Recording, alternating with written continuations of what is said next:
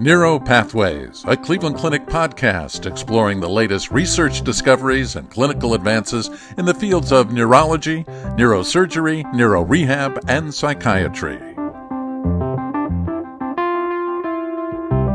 Peripheral nerve neurosurgeons are relatively few and far between, but they offer singular capabilities for improving function and minimizing pain and disability for individuals with acute nerve injuries, entrapment neuropathies, benign nerve tumors, and other nerve disorders. In today's episode, we're discussing the little understood subspecialty and its value within the nerve injury treatment landscape. I'm your host, Glenn Stevens, neurologist, neuro-oncologist in Cleveland Clinic's Neurological Institute. I'm very pleased to have Dr. Megan Jack join me for today's conversation. Dr. Jack is a peripheral nerve neurosurgeon and researcher in the Neuromuscular Center in Cleveland Clinic's Neurological Institute. Megan, welcome to Neuropathways. Thank you so much for having me. I'm excited to be here. As stated in the introduction, peripheral nerve neurosurgery tends to be historically a little understood subspecialty, which you may take offense to, but that's okay. Set the stage for us. So educate us. What's the current landscape of peripheral nerve neurosurgery nationally? Who's doing it? Who should be doing it? Lay the groundwork for us. Sure, absolutely. No, I think don't take offense at all. It's great to be sort of in the field. I find it very exciting, and I love taking care of the patients in the field. So like you said, I think it's a really growing field. It's an exciting field. What I really enjoy about the field is that we get to interact with a whole bunch of different specialists within the field. So between even just surgical specialties, we have plastic surgeons, orthopedic surgeons. I obviously interact very closely with neurologists and people from PM&R that help take care of our patients. And then even on down, other caregivers involved, like physical therapists or occupational therapists that help our patients regain some of their function.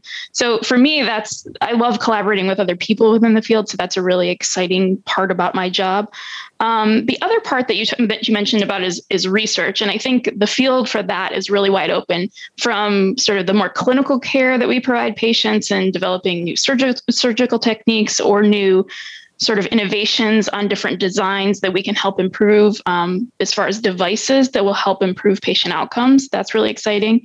And then we have other, more on a basic science level, understanding how the peripheral nerve regenerates and what we can do to actually influence that and change that and improve that for our patients. But I think ultimately the best part of my job is working directly with the patients and helping them to restore function, helping take away pain, which for some of my patients really changes their lives. It gets them back to work. It gets them back to enjoying the life that they had. And so for me, that's obviously the most satisfying part. So can you talk to us about the patients who are best served seeing you?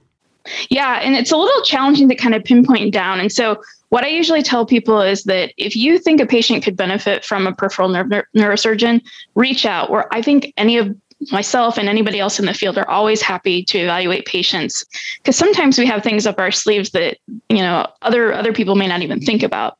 But typically any patient that has sort of a traumatic nerve injury are the type of patients that should be referred to us. Anybody with a compressive neuropathy, because obviously we can do surgeries that can intervene and take away their pain and improve their function.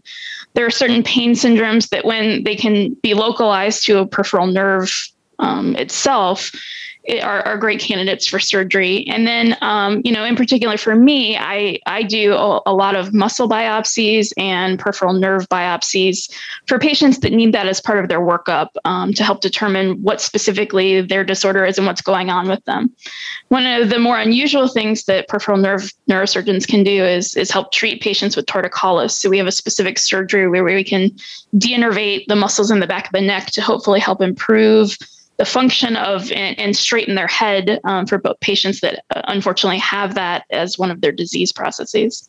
Yeah, I was reading about that in some of your information about the torticollis. I thought it was quite fascinating. And as soon as I read it, I thought, boy, that seems obvious. How long has that actually been going on? Yeah, so it's been going on for a really long time. It is a very old surgery that very few people across the country do. I learned it from my mentor. And again, those are some of the most gratifying surgeries because the patients are so debilitated. They can't work their jobs. They're in a lot of pain. They can't live their lives like they want to. But by doing the surgery, you can really give them back their life. And I've had some of those patients are the most happy patients that we have. So I'm sure when you go to clinic, you'll read why the patient's there, and a median neuropathy at the wrist probably puts an easy smile on your face, and there's some locations that don't put smiles on your face. Just talk a little bit about some of the more straightforward nerves that you would work on, and some of the more complex types of nerves you would work on. Yeah, that's absolutely a really good point. So obviously, any of the more very common compressive neuropathies like carpal tunnel, ulnar nerve syndrome, those are great patients because they oftentimes come in with severe pain. They may have some weakness, but they do really well after surgery. And so they're always really gratified, and it's gratifying for me. Some of the more complex ones are patients that come in with a total brachial plexus injury where they're unable to move their arm. And while we do have some great surgeries to get them back function, unfortunately, it's always sort of tampered with what is the realistic outcome for these patients. Many of them will not return to their jobs that they had. They may have severe pain throughout their lives. You can get them back some very important functions, but I really wish I could give them back what they had before the injury. And that's just unfortunately not possible in our field at this time. I remember seeing patients over the years that had brachial neuritis or Parsonage-Turner disorder, where they sort of have this autoimmune inflammatory process that looks like their brachial plexus isn't working, but of course they then recover and do well. And I think it just sort of speaks to the multidisciplinary approach that needs to be taken, and how we need to have the neurosurgeons, the neurologist, EMGs, ultrasounds, imaging, all those types of things to help us understand best what the injury is. Is it demyelinating? Is it axonal? All of those types of things. So it truly is a multidisciplinary approach. And I'm sure, it's always a cautionary tale when you see patients initially. It's a little more obvious if somebody puts a razor through across the nerve. Exactly. In that case, but that's usually not the time that it does it. Right. When's the right time to intervene then? This is, I'm sure, a loaded question and has a lot of caveats, but who do we intervene on, or who do you intervene on? Sure. And I think, like you were just mentioning, I think early referral to a peripheral nerve neurosurgeon. I think one of the unfortunate things that I've seen throughout the field is that, like you just said, nerves take a long time to recover. So we watch our patients very closely. But as that continues on, it moves them more and more out of that surgical window. Typically, like you said, a laceration, we like to repair within 3 days, but that's pretty rare. So most patients, we like to intervene anywhere from 3 to 6 months if we haven't seen recovery, either clinically or on an EMG, or functionally recovering. And so, for those patients, it's sort of a race against time, to where you're giving those patients enough time to recover on their own if they're going to recover. But you don't want to go so far that the denervation changes that occur in the muscle and sort of those more permanent loss of muscle makes it so you can't functionally get back any of that muscle weakness that's occurred even after surgery. So it's sort of threading the appropriate needle to intervene when necessary, but doing it in the appropriate time. So I always say, refer your patients early to us. We like to get a good exam early on so that way we're able to follow them to determine, is the patient recovering appropriately? Like you said, for Parsonage-Turner, almost 80% of patients get better on their own, but it's those 20% of patients that don't. And we want to make sure that we intervene early enough that we can actually change the outcomes for those patients. So I guess I'll ask, are you running a multidisciplinary clinic, or how are you doing that currently?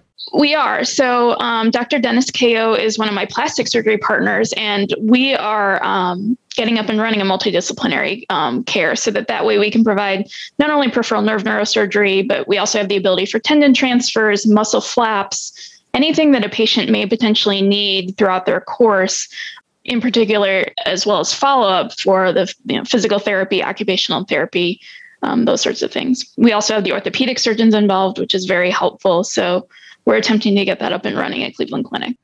And can you talk about nerve growth? How fast does the nerve regenerate? Yeah, so nerves are very slow growers. So typically what I tell my patients is about 1 inch a month is kind of what you can expect, or about 1 millimeter a day. So obviously very slow. And so when you're talking about, say, a brachial plexus injury where it's coming from the neck down into the hand, we're talking years. And we just know that the changes that occur in the muscle, unfortunately, that far distal, don't recover well. So that's where we can intervene to hopefully provide some options to make that either faster or circumvent it with, say, a peripheral nerve distal transfer or something along those lines. So I'm a neuro-oncologist, so look after a lot of tumors. And, historically, we also looked after a lot of the NF patients. And fortunately, we're actually starting to get some medications that we can use to hopefully decrease it. Can you just comment on doing surgery on a peripheral schwannoma versus neurofibroma in terms of your ability to resect it and where the nerve lives? Yeah, that's a great point. So neurofibromas are always much more challenging than schwannomas. Sometimes they can be taken out depending on what the imaging looks like. But obviously, typically for a neurofibroma is where all of the nerve fibers are running through the tumor. So it puts that nerve at greater risk if we were to do surgery. Schwannomas, on the other hand, typically involve usually one fascicle that's non-functioning. So it makes surgery for us much easier. The issue that that comes into play with schwannomas is the size. We usually like to intervene before they've gotten over 3 centimeters. They're usually much more challenging to take out when they're larger. So the smaller the tumor, the better for us. We do a lot of CP angle surgery here. And unfortunately, sometimes the 7th cranial nerve gets affected. And I know the facial plastics guys have been involved with doing a lot of that type of. Are you going to be doing any of that or not necessarily? I typically leave that up to the facial plastics guys. I think they're great at it, and they've done that. I typically tell people kind of my intervention is sort of the neck down. I will obviously do spinal accessories or occipital nerve, neurectomies, things of that nature. But generally, any sort of cranial stuff I usually leave to somebody else. And I think I was reading that ulnar nerve injuries versus median nerve, that the recovery is different. Can you explain that to me, why that is? And we don't know. I wish I had the explanation. So there are, different nerves are known to recover better. So same thing for tibial versus peroneal. Peroneal is much more sensitive to injury, and it doesn't recover as well as tibial. Why? We don't know yet. And that would be great to understand, but we just don't know what the difference is. Yeah, I sometimes see patients in the hospital, especially if they've lost a lot of weight and been in the hospital for quite a while, and they're laying down and they'll affect the ulnar nerve or the peroneal nerve. And I always think, well, maybe it's just a demyelinating problem and it should recover. But I guess now that I know a little bit more about the ulnar nerve for you, maybe I need to be a little more concerned about these. Yeah, and I think usually in patients like that, where they've been bedbound for a while, those are where they run superficial. Those are typically demyelinating or pressure palsies. They usually get better on their own, but it is definitely something to keep an eye on. And we have seen even patients that get pressure palsies. There is a study that suggests even decompressing those patients, while they will likely recover on their own, their recovery may actually be quicker with surgery. So I used to see a lot of individuals out there doing ulnar nerve translocations. Yeah. And I think maybe too much of that was being done. What's happening with that these days? Are they kind of leaving it alone a little more? I think the data out there isn't great to suggest what you should actually do. I guess my feeling is the ulnar nerve is supposed to be there for a reason. If you are showing signs of compressive neuropathies, I will decompress it. The only time I really do a transposition is if there is evidence that the nerve is subluxing. Beyond that, the nerve can live there. And if I'm your patient and I had surgery, and obviously there's a lot of nuances to this, but what do you tell me about my recovery? What's going to happen? What am I going to notice? That's a great question. When we're talking about compressive neuropathies, hopefully obviously you're going to have pain after surgery. We do like to give the appropriate medications to help treat that. But my hope is that you wouldn't start to notice either your sensation loss or the pain that you're having from that, and even potentially the motor symptoms, if those are involved, should slowly start to recover over the next few months. Again, the nerves take a while to recover, and that's the same after sort of any injury, whether it be traumatic or, a compressive neuropathy. But the hope is that you should get better. And what nerves can you fix, replace, sensory, motor, pain? Is there a limit to which nerves you can fix?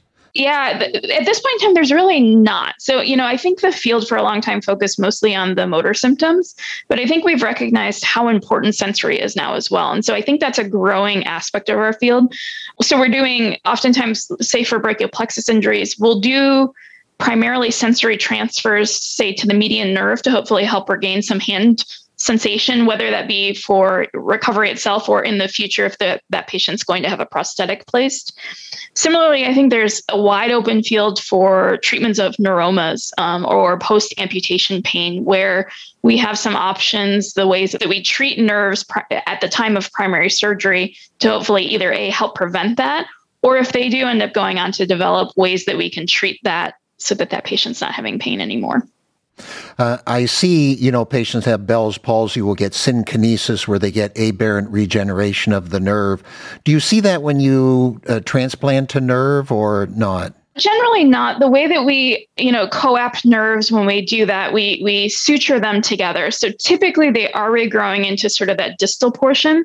The issue that we see sort of that synkinesis or the aberrant outgrowth is in those times where you actually do a neurectomy or cut nerves. If those nerves tend to sprout to the skin, those are the patients that are going to get those painful neuromas or have pain at the site that you did surgery. And so you have to do something to the nerve, either implant it into muscle or suture muscle around it or implant it into a different nerve in order to prevent that aberrant outgrowth. But typically when we're suturing nerves together or using some sort of grafting technique, the nerve to nerve is really what we're doing. And so you really don't see that aberrant sprouting. So the rubber meets the road when, you disengage from the spinal cord itself. What can we do if someone has a trauma and the motor root gets avulsed? Yeah, that's a good point. And so one of the things initially that I say is it can be hard to tell completely if it's avulsed. So we have imaging techniques that help us with that. Either, imaging techniques like MRI or CT myelogram can give us an idea, but they're not 100%.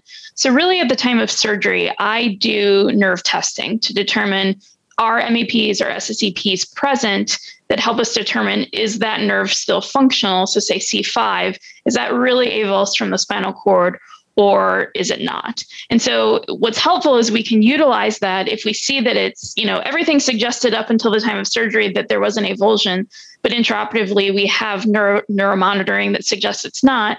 That's great for that patient because we can utilize that nerve root to either graft into some other distal target or utilize that in our surgery to hopefully regain more function than we were even anticipating. So nerve root avulsions are very challenging in our field. They make our job much more challenging, and therefore we have to utilize other nerves that aren't attached to those nerve rootlets to overcome that. So you mentioned earlier, and I guess this is the direction for it, about research. What's going on in your particular area of interest? What are you interested in? What are you looking at? Where's the exciting stuff?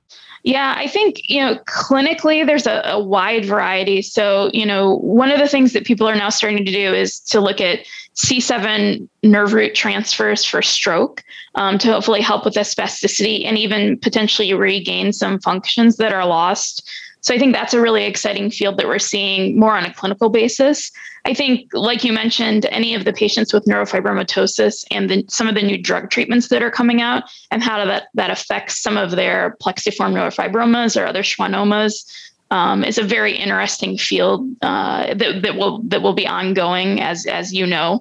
And then I think from more of a basic science aspect, I think the field for that is really wide open. One of the aspects I'm really interested in is trying to find other treatments that can help aid in surgery. So one of those is, we know after a nerve injury or after having surgery, neuroinflammation kicks in within the peripheral nerve, and how we might be able to utilize different techniques. I'm particularly interested in looking at exercise and how that sort of modulates neuroinflammation following a peripheral nerve injury. And can we harness that technology to improve outcomes after surgery or after a nerve injury? So I think, they're looking at many different things, whether that be stem cells or, different ways to treat pain. There's a variety within the field that I think is so exciting. So I know the stroke folks have a lot of interest in transmagnetic stimulation for stroke recovery. Are you aware of anything? Does it affect the peripheral nerve? That's a good question. I don't know of any actual research looking at how that affects the peripheral nerve, but it would be really interesting to see. Well, you can put me down as a sub-PI. Exactly. When you submit that. Anything else that we haven't covered that you think's important for our listeners to know? I really think it's important just now that we have this subspecialty here and we're trying to collaborate not only with orthopedics and plastic surgery, but across Cleveland Clinic to help develop this. Refer your patients early. We're always happy to see them. We may not have a surgical intervention, but at least we've ruled out that we do, and no patient is missed that we could give them an opportunity to improve. Well, Megan, this sure was educational for myself, and I'm sure for our listeners/readers. Thank you very much for joining us today, and we look forward to working with you in the future. Thank you so much. It's been great. This concludes this episode of Neuro Pathways. You can find additional podcast episodes on our website, clevelandclinic.org/neuropodcast, or subscribe to the podcast on iTunes, Google Play, Spotify, or wherever you get your podcasts. And don't forget, you can access real-time updates from experts in Cleveland Clinic's Neurological Institute on our Consult QD website. That's consultqd.clevelandclinic.org/neuro, or follow us on Twitter @CLEClinicMD, all one word. And thank you for listening.